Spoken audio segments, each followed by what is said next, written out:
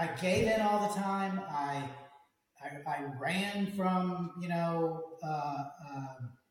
bad situations. My relationships were horrible because I didn't put in the work, and the work was I needed to do was on myself. But it was always, I always blamed everything. It was always in my head. There was something, somebody else, and then just the way I lived. And the only way that I can stay on track is to be constantly doing things that are hard, that test me, and reading, absorbing the content, and just to keep my head right. And sometimes that can take 3 to 6 hours when I get up in the mornings.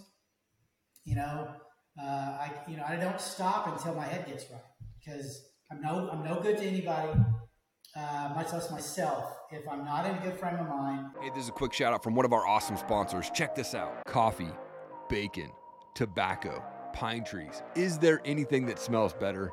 Believe it or not, there is, and it's a fresh leather holster. If you stop by craftholsters.com, you'll open the door to a safe and comfortable carry, not only for yourself, but your entire family. Look, they've got holsters for both concealed, open carry, semi-autos, revolvers, righties, and of course, they have some holsters for you too, lefties. And all of that at a reasonable price. You got to go check them out at craftholsters.com.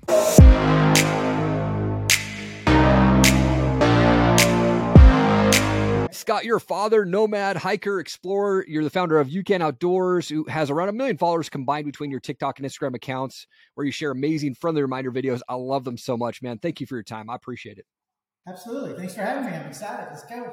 I'd love to kick things off by going back a bit. Like, where did you grow up? What was childhood like for you? So I'm from the Dallas area. I'm a Texas boy.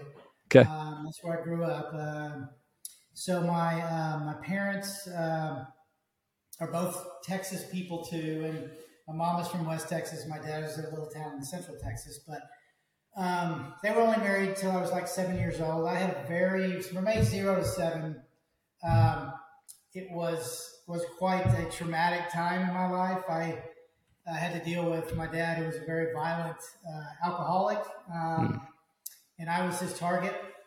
So, and of course my mom was too. I had a sister, but she wasn't too affected by the physical and his actual attention. But anyways, so, I grew up through that. I learned very early age to have a very large repertoire of survival skills. So, and anyways, my mom divorced my dad when I was 7.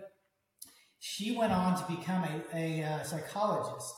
So I grew up in a home with her, watching her go back to school, get her bachelor's, master's, and her doctorate, and practice out of the house. This is all done in the 70s, and so it was extremely amazing, but also very inappropriate, dysfunctional in a lot of ways. Sure. How she did things. She was a great therapist, but she didn't really have any ethics. So there was a little bit of that going on, and I kind of followed that a little bit. When I got out of high school, I did all kinds of things, but I got into psychology too, and I ended up being an administrator for an adolescent residential treatment center for quite a while. Wow. And which I loved to do, but it was very, that in itself was very traumatic with what you're having to deal with. So, sure. But again, that's kind of what my childhood, it was, I tried to translate and bring those survival skills into adulthood, and that didn't work very well. So okay. My adulthood as an adult, and my relationships and business and everything was a huge success, and then crash and burn and self-sabotage and trying to navigate with skills that just didn't apply to adult life and making decisions. So, and that's really what kind of led me to this point at a late point in my life. So anyways. Yeah.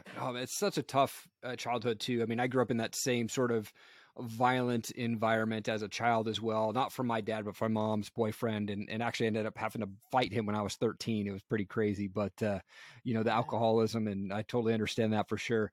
You had mentioned that outdoors really saved your life. When did you realize that you loved being outdoors? And was there someone that kind of motivated you to spend more time outside? Well, so I'm 61. So first, in coming from where I come from in Texas, and I mean, we never, that I can ever remember, really lived right in the city. North Dallas back then was out there. I don't know if you know much about the area. One of the biggest highways that's there now used to be railroad tracks. Okay. We lived behind there, but I grew up, running around as a kid. It was, and I was, people talk about, when we were kids and, baby boomers, our parents kicked us out and said, we'll see you at dark. I couldn't wait to get out of my house, and I didn't want to go home. And so, but because there was a lot of the outdoors that was involved in that, but it was safer for me then. Mm-hmm. But that just kind of wasn't any big part of my life. Later on, fished a little bit, did some things, but, camped and here and there. But it wasn't until I had there came a point in my life after my second divorce, which was about 12 years ago now. So about 10 years ago, and my boys came with me. They were 13 and 15 at that time, and there was just it was a mess. But we did the best we could, and that worked out okay. But through that, it was really hard. Everything got really tough on me because I loved being a dad. I mean, I loved being, Indian guides and Cub Scouts and T-ball and all their sports, and traveled with my oldest son with golf for years, and just all this. I just loved making their lunches and everything I didn't have. Everything I just, it was, so I loved that. And that was part of, after the divorce and the boys getting a little bit older, getting close to graduating and leaving and doing all that kind of stuff, I was getting into a really bad place with where I was at, because I kept losing my identity through my life, and didn't have any self-worth, and just didn't have any. And so to try to move this really quick, I got to a point where I just gave up. I basically had resigned. I even said it out loud to my sons. I said, guys, I'm done. It wasn't like I was going to go find somewhere to jump off a building or a mountain. I was done with just trying. And I was very competitive and ambitious through a lot of things, but I just didn't want to do anymore. I was tired. I was exhausted. I was just, this life I had led and all this collateral damage that I created, just everything. I was just beating myself up. There was nothing I was feeling good about. It just had gotten to a point. I'm done. I wake up every morning. If I'm working, I'll go to work. If I'm not, I'll do whatever, and I'll go home, and I'll go to bed, and I'll wake up in the morning, do it again until I die. So I don't know what happened. It was shortly thereafter. It was a few months thereafter, but I went to Lake Texoma, which is on the border of Texas and Oklahoma. It's a very big lake, body of water, and they have some trails out there. I don't know how I ended up out there exactly. It's about an hour from the Dallas area, but so I was driving around, and of course, staying in my victimhood and just going through that. And I ended up stopping out at the lake, and it was close to a trailhead, and I was like, and I saw this movement, this trail going into the woods, or what woods we have here. And I just started walking. And I can't remember. People ask me this all the time. I can't remember some specifics, but I either didn't have my phone with me, or I just wasn't paying attention. It was off or whatever. But I just didn't care. At that point, this was right about almost 10 years ago, 9, 10 years ago. And so I just started walking, and I don't remember how long it was, but it was hours. It had gotten dark. My everything, all the noise was shut off. The only thing I was hearing was what was around me, the water, the birds, myself walking. That was the noises that were in there. All of the other city stuff and all the stuff we deal with every day that clogs, any kind of process of working through things. Anyways, so it got really loud, and it got overwhelmingly loud a lot, and it got so I was an emotional roller coaster out there. I even went further deeper into not caring. But then I started kind of hearing things. It wasn't so much chatter and so much of the, crushing verbals of, how much I sucked. All the messages that, I'd always just kept reinforcing as I got to be an adult. But I just got to a place where I was like this, I was kind of amazed.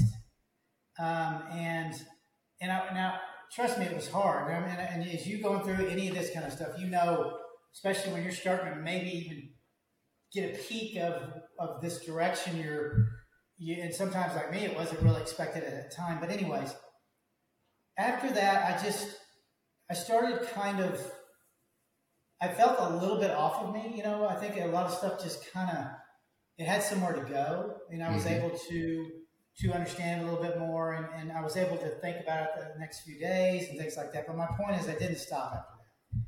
So I went and I went out, and I'd always been kind of a jogger and a runner, and I had always done some movement, but I just started going on trails, and I started going out there for a couple of months, and then I just couldn't stop. And I started journaling, and I started dabbling in some things, and it it was a big process getting where I am now. Trust me, which is not over, but moving from that point to really doing so much work.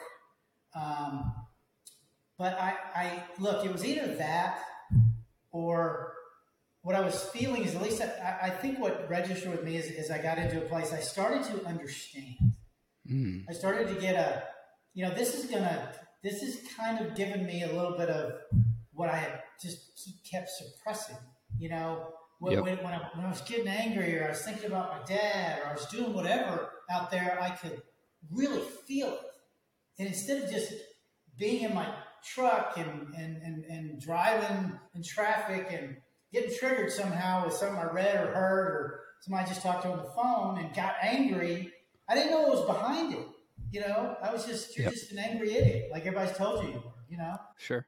When I started getting angry or something got triggered, I started getting clues as to where it came from. I knew, look, I could have held my hat on a poor abused child, but I just didn't want to.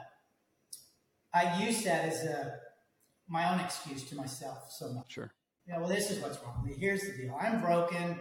Even though psychology-wise, I had all the information in the world from getting it, my mom, watching my mom, to then getting it to myself, I just couldn't get that in my mind and would trigger. So I'm not sure exactly where this started, but that's where I got in the outdoors, and now that's why I immerse myself in it. That's why I live in it. That's why I go on, hike for 94 days for 1,400 miles. That's why I just do these things, because I want to go hurt myself. And when people take that wrong, I want to do hard things. I want to break myself down, because it really tests.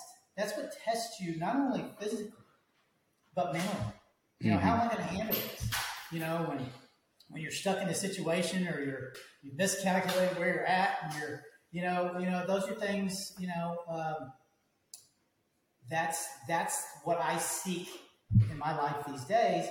In the outdoors and hiking, public lands, all those things are all.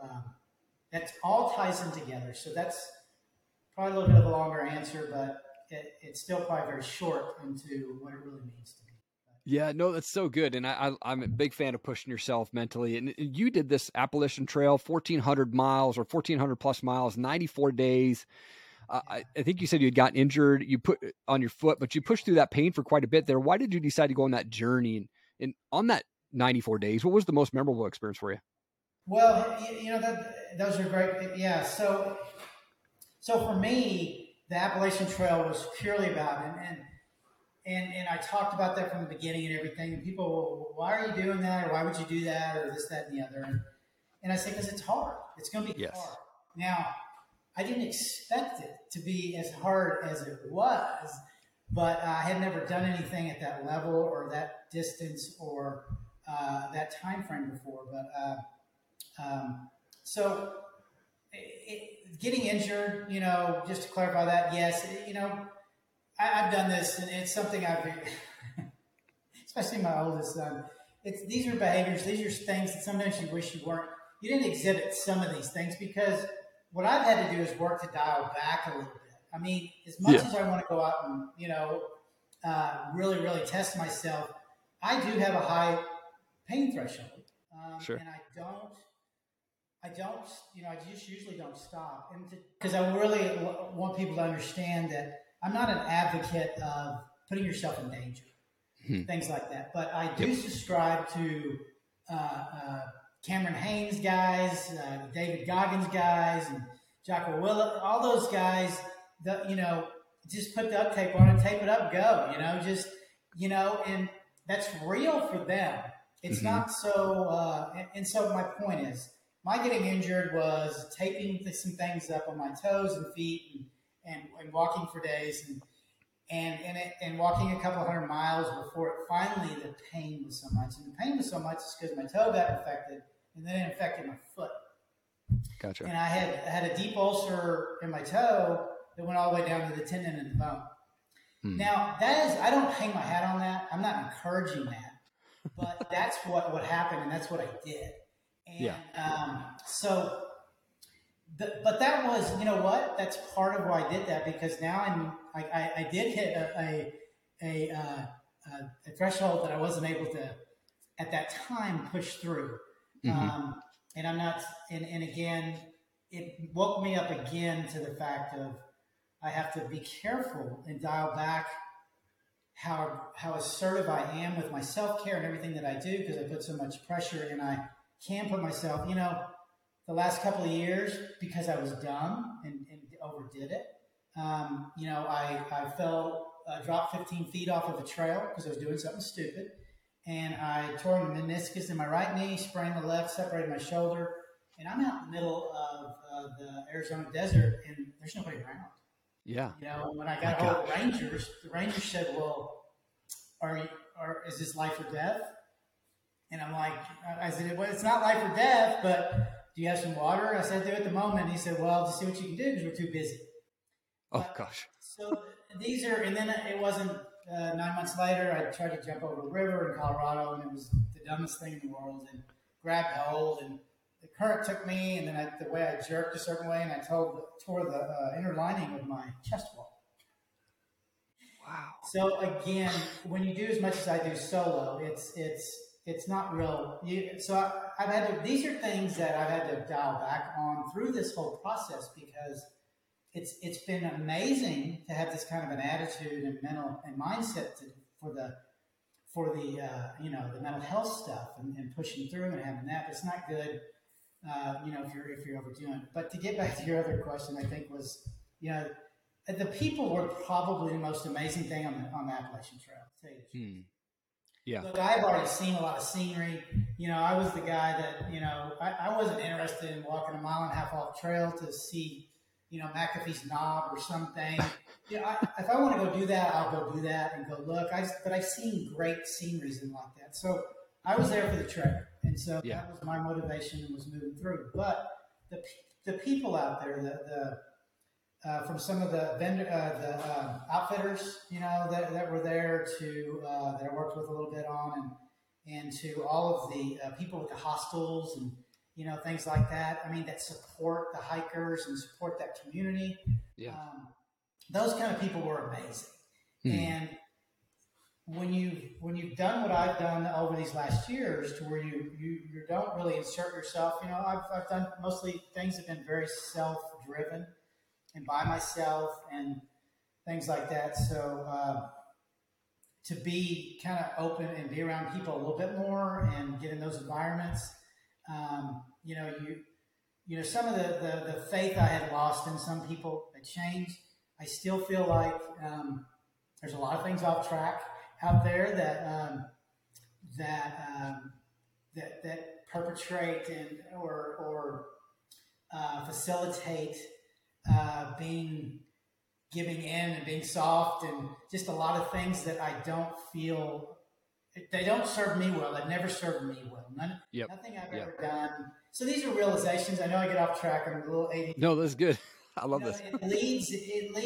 Those are the things what it does for me. It leads me into understanding more about myself, which is what I'm trying to do. I'm just trying to what else is there, where exactly, and how do I exactly think, and it does lead back to with the ways I don't want to be, that in doing it the way now, it just reinforces the way I think now, and I mean, I feel very bulletproof. I'm certainly not perfect, and there's certainly things I have to keep the holes in that are there. I have to keep working on, but I gave in all the time. I ran from bad situations. My relationships were horrible because I didn't put in the work, and the work I needed to do was on myself. But it was always, I always blamed everything. It was always in my head. There was somebody else, and then just the way I lived. And the only way that I can stay on track is to be constantly doing things that are hard, that test me, and reading, absorbing the content, and just to keep my head right. And sometimes that can take 3 to 6 hours when I get up in the mornings.